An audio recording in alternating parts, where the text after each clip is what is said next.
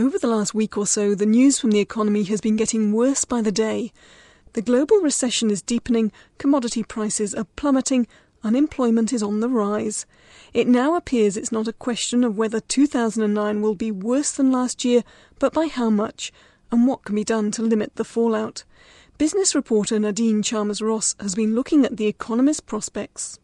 The federal government plans to pump billions and billions of dollars into Citigroup as a way to shore up the ailing financial giant. Numbers on the markets today. At one point, the market fell as if down a well, over 700 points. With consumer spending falling to a 28-year low, the U.S. government is hoping a new initiative will make it easier for consumers to get a credit card or a loan. The billions lost at Lehman Brothers during the collapse of the American subprime mortgage market took its toll last night.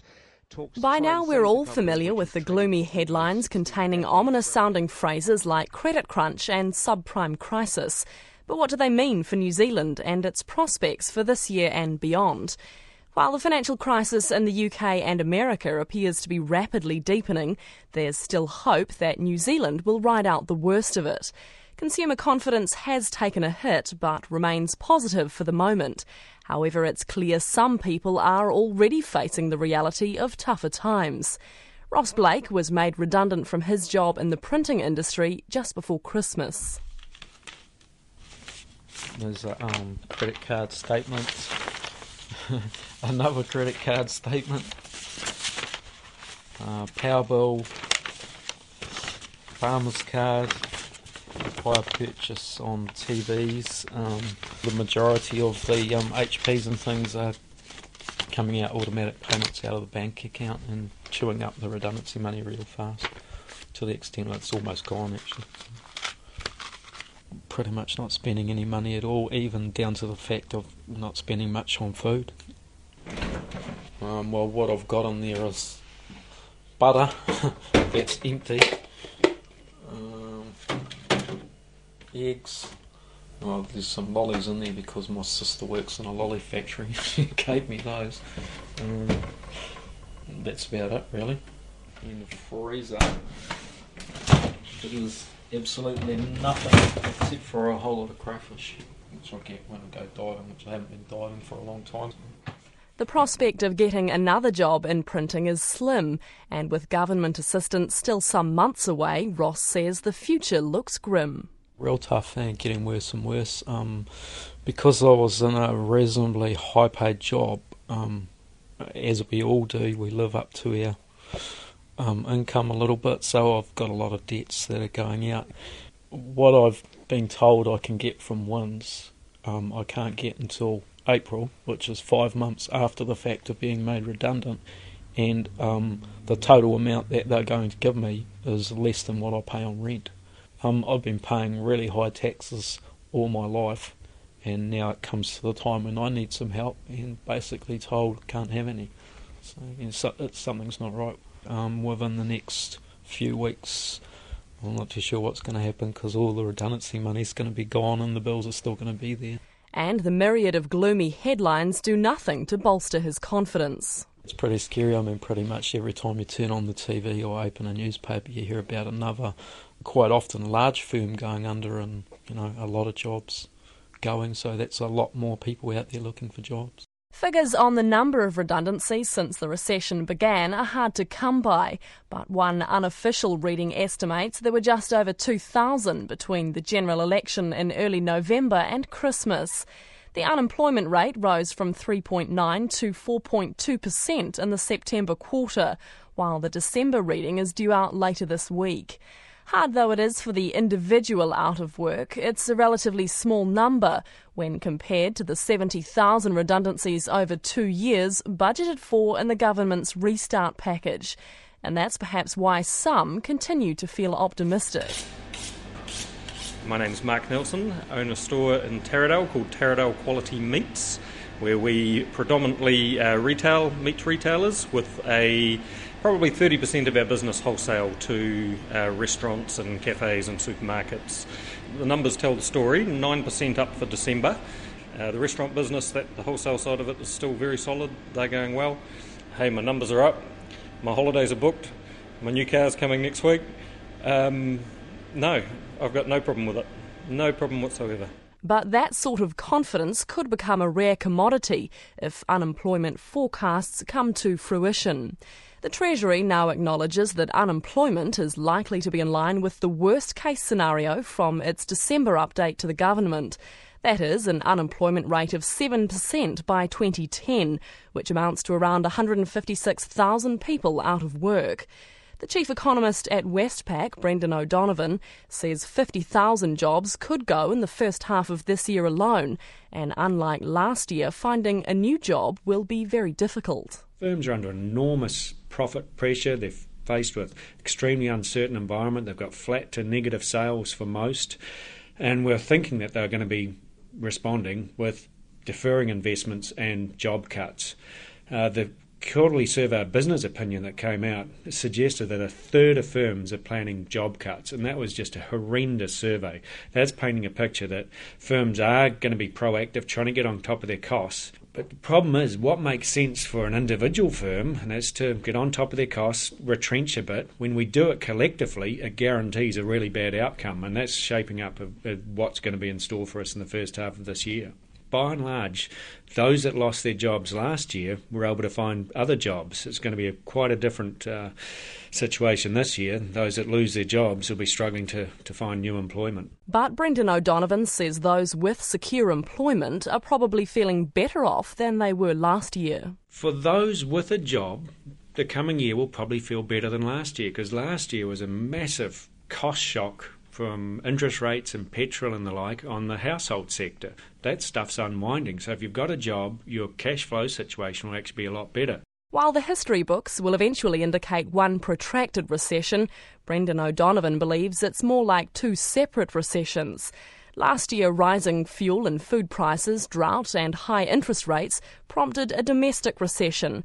But this year, many of those pressures have abated, and the global downturn and difficulty accessing credit are top of mind.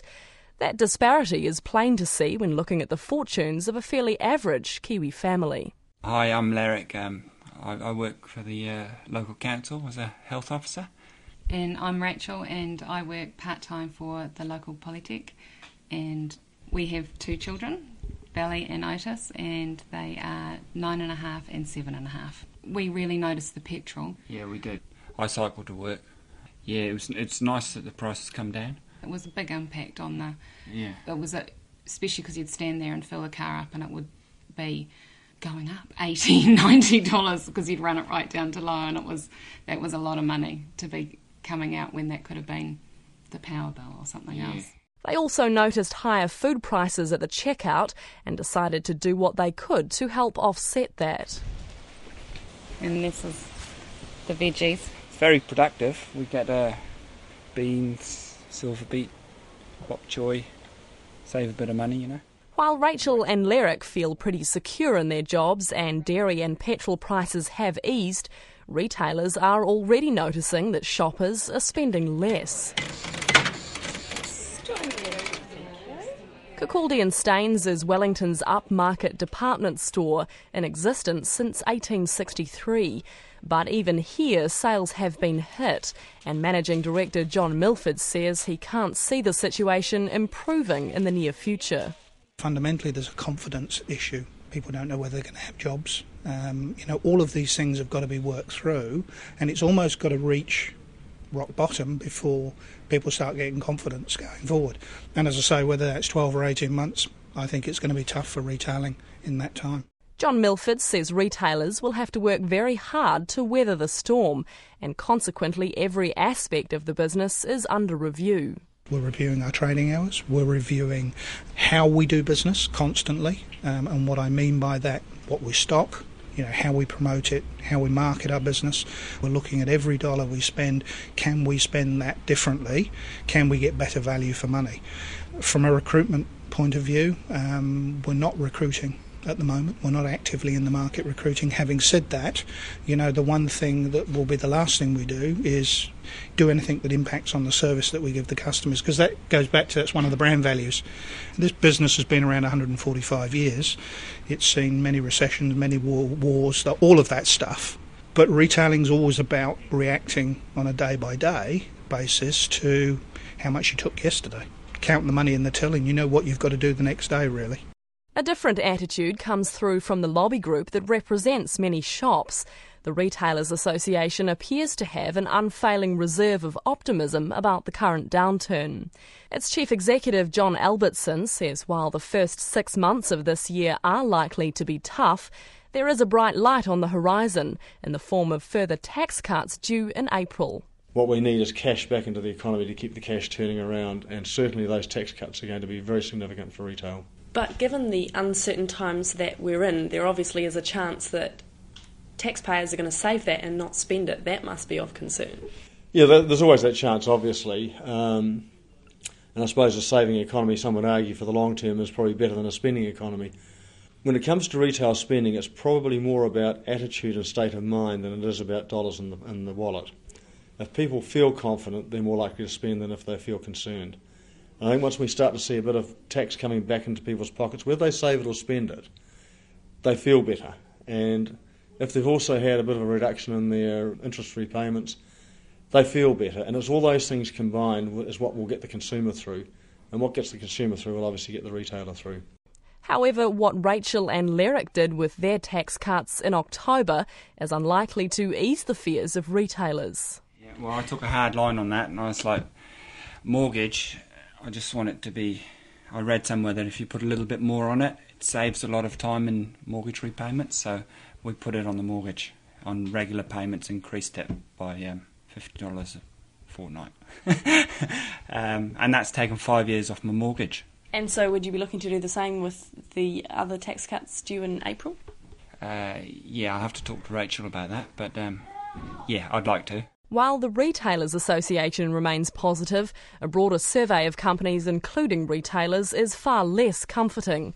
The Institute of Economic Research's report shows firms haven't been so pessimistic about their own prospects since the early 1970s. One of the sectors that has been particularly hard hit is manufacturing.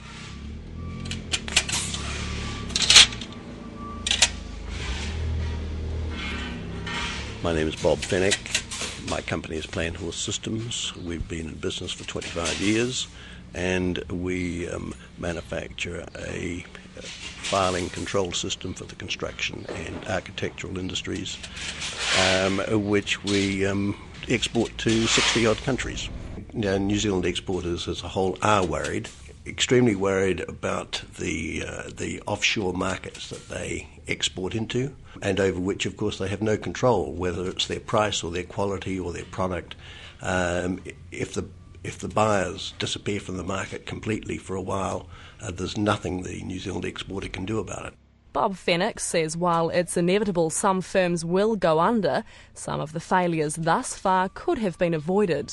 We have seen the demise of Mountain Buggy Company in Wellington, which had a worldwide reputation and had built up a very, very good export market on their products. We also had Leisure Right Spa Pools here in Auckland. If you look at what has been published about that, it gives you the impression that it's only a few $1 million that they needed, but obviously their bankers weren't prepared to provide it. This is where the government should be being proactive, and they should either lean on the banks or they should do what they're doing in the United States and either provide the $2 or $3 million necessary themselves and take shares in the business, or they should put a guarantee up with the bankers. Even more important to the country's economy than manufacturing is the dairy sector. But where dairy farmers last season benefited from the commodity boom, this season the forecast payout has seen a hefty cut. Lachlan McKenzie farms 600 cows near Rotorua and is the dairy spokesperson for Federated Farmers. He says the severity of the fall took many by surprise, and while he expects the milk price to drop further, he also believes it won't be long before it heads back up. There is some ray of hope that we're starting to get to the bottom of the commodity cycle. There is some evidence there that the bounce back could be almost as rapid as the fall. It makes it very, very volatile. It makes for bank managers nervous because they have some very good payouts. The problem we have is that in the very good payouts, then everybody else's costs escalate, and then when the payouts go down, we can't take those costs out of the system again. Falling commodity prices aren't the only thing farmers have to worry about. Recent moves by the European Union to revive export subsidies have already sparked fears in the dairy sector. The co-founder of Seven Investment in the United Kingdom, Justin Urquhart-Stewart, says the G20, which is a forum of the world's 20 biggest economies, needs to ensure protectionism is avoided. As soon as people start putting up barriers against food being imported because it's too expensive, or protecting domestic areas, or in terms of other minerals and other areas and production, then you'll start seeing global trade slowing down. You see the end of globalisation, and we find ourselves going into a protracted slump. Another important sector for New Zealand is tourism. The economies of the country's main tourism markets, Australia, the UK, US and Asia, are among those in a downward spiral, and tourist arrivals are already reflecting that. Tourism New Zealand says a drop in the number of visitors from Asia in particular could cost the economy about $1 billion. I joined a tour with Gannet Safaris in Hawke's Bay to find out how it's faring. Come round the pinnacle off the end of the cape, and away down below us on the beach, the newest of the colonies. They've been nesting down there, as I say, for about 20 odd years.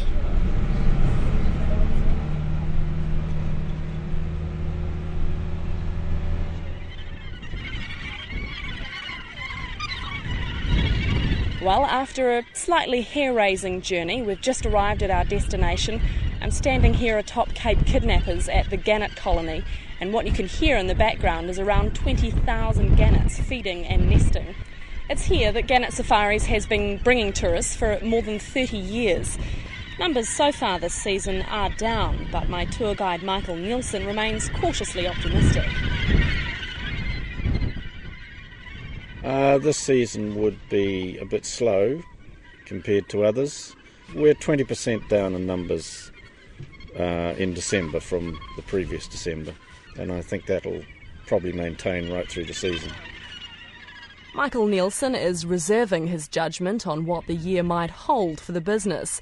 As he says, in the past, dire forecasts haven't come to pass. Particularly with SARS and 9/11, we were told to be prepared for a 25% decrease. We actually went 25% in the other direction. We were told that's because all our customers had pre-booked. So we thought, right, the following year it's going to crash. It didn't. It went 20% higher again. But caution is definitely the thing. You'd be silly, I think, with all the business that's been going on to say, oh, it's going to be no problem, we're going to carry on as normal, because we're not.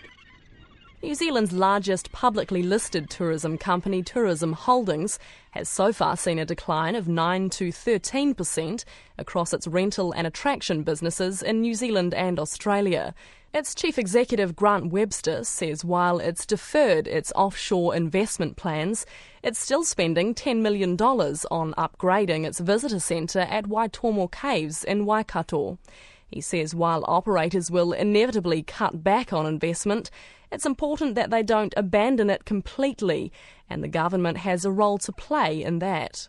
Whatever the government can do to assist the industry to take a similar approach and to be confident that they can either continue to invest in their core infrastructure or new developments will make a difference. Tax breaks around capital expenditure, understanding what depreciation rates are used and how that may be able to be changed with tax benefits for companies. And don't forget, we are getting very, very close to the Rugby World Cup in 2011, where we are on stage to the world. Commodity prices, consumer demand, tourism. New Zealand's fortunes are, of course, inextricably linked to the global economy. So what is the prognosis internationally? Government bailouts and stimulus packages with billion-dollar price tags attached are in the news every other day. But are they the key to recovery? And if so, are they working yet? The co-founder of Seven Investment Management in the United Kingdom, Justin Urquhart-Stewart, says for the global economy to begin to recover, confidence needs to be restored and the financial system restabilised. He says to achieve that, further bailouts may be required. What we have to do internationally, first of all, is get the banking system working properly. You may not like the banks very much, but I'm afraid if you believe in capitalism, that's what you need to get right first. People blame the banks for not lending around the world. Well, they're not going to lend if they feel that there's a recession coming and they're not going to get their money back. Therefore, you're going to see further government intervention by way of actually either taking investment support directly into the banks or actually more preferably providing bank guarantees for loans for partial part or all of the loans. That's a much more cost-effective way to try and operate. And we'll actually get the banks start lending. And if you start them lending, then you start seeing the flow of money to begin to come through. I think we're about a year or so away from seeing the first green shoots. But Peter Schiff, the president of the investment brokerage firm Euro-Pacific Capital in the United States, couldn't disagree more that bailouts and government spending are the way to fix the crisis. He says market forces should be allowed to operate and the likes of financial giants and US car makers left to fail. Before that view's dismissed because it's the result of an unshakable faith in capitalism, have a listen to him being interviewed on Fox News in 2006. What's going to happen in 2007 is a lot of these artificially low ARM payments are going to be reset upward. You're going to start to see both the government and the lenders reimposing lending standards and tightening up on credit. And you're going to see a lot of the speculative buyers turn into sellers. And these sky-high real estate prices are going to come crashing back down to earth. First of all, I have no idea what Peter Schiff is talking about. I agree with Tom. I think they're going to be probably up to about 10%. What artificial lending standard are you talking about? That's just one of the many examples where Peter Schiff was scoffed at by his peers when he was in fact accurately predicting the current crisis. Speaking to me from New York, he says he's still being laughed at for his views on how to fix it, or more accurately, how not to. We need higher interest rates, not lower interest rates, right? We need sound money. We need smaller government, not bigger government. We need less regulation, not more regulation. So we need to do the exact opposite, right? We need consumers to stop spending and start saving. We need more production. We don't need more consumption. That's the last thing we need is more consumption, but that's exactly what the U.S. government, through its policies, is trying to promote. But the US wouldn't be alone in that. I mean, the UK, the Eurozone, New Zealand have lowered interest rates, cut taxes, are working on stimulus packages. So you're saying we're all going about it in the opposite way to what we should be. Yeah, everybody is following our lead. And, of course, we're leading everybody down the path to economic ruin. And I think countries have to buck the trend. They have to understand that a recession is not the worst thing that can happen, that there are things that are far worse. And in fact, that's exactly what's going to happen to the nations that buy into this nonsense and that try to stimulate their way out of recession by irresponsibly cutting interest rates and ramping up deficit spending. They're trading off some type of short-term benefit for major long-term damage. But Peter Schiff's view is not one widely heard internationally, let alone here in New Zealand. Mark Weldon, the chief executive of the New Zealand Stock Exchange, has been vocal about what the government should be doing to ensure the economy emerges from the crisis as best it can. Clearly, he too believes in the principles of the free market, but also that the government has a role to play.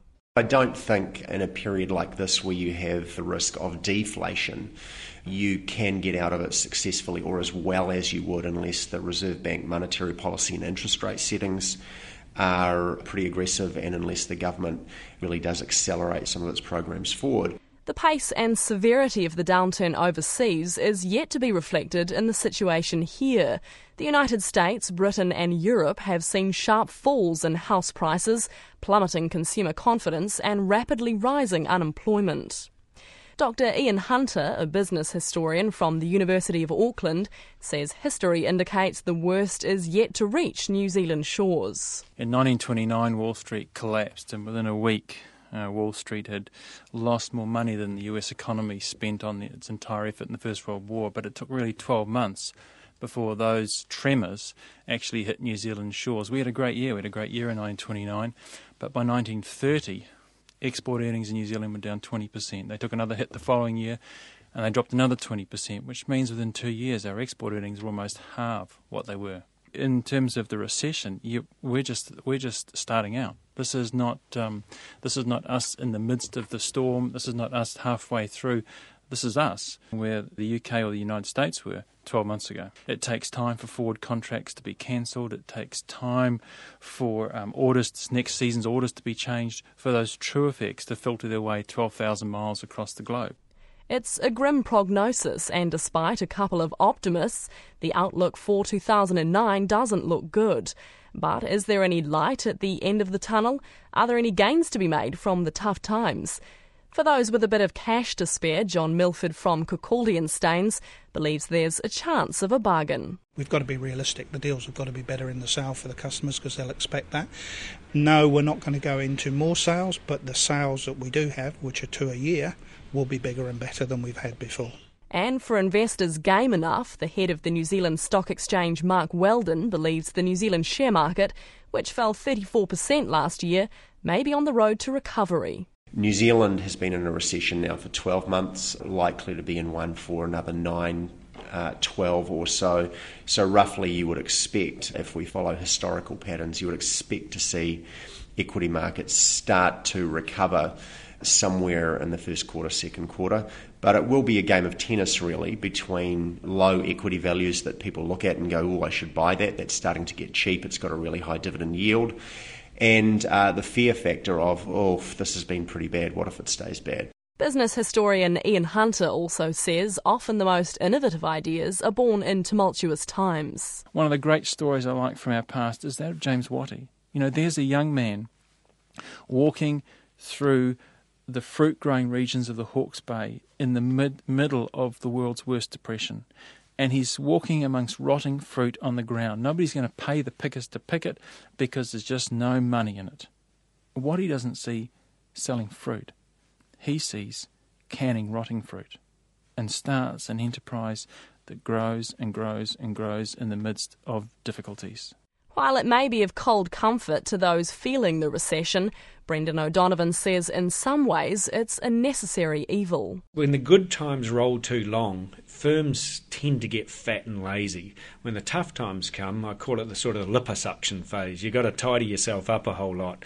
So it is a time when firms are forced to look at every aspect of their business and make sure that it's as strong as it can be. And so those firms that survive this sort of environment, when the sun inevitably rises and the economic times are better, they make good hay for a while because there will be fewer competitors and they're actually in a much better position as a business because they've looked at every aspect of that business and got it sorted out. So you never want to let a good crisis go to waste. The government says it expects the economy to stand still this year, and later this month will detail what it plans to do to help firms survive and keep people in jobs. But it's been keen to stress people shouldn't expect a silver bullet. That programme was written and presented by Nadine Chalmers-Ross. Additional material was collected by Matthew Farrell and Guani Liu, and technical production was by Chris Adams. Insight's executive producer is Sue Ingram.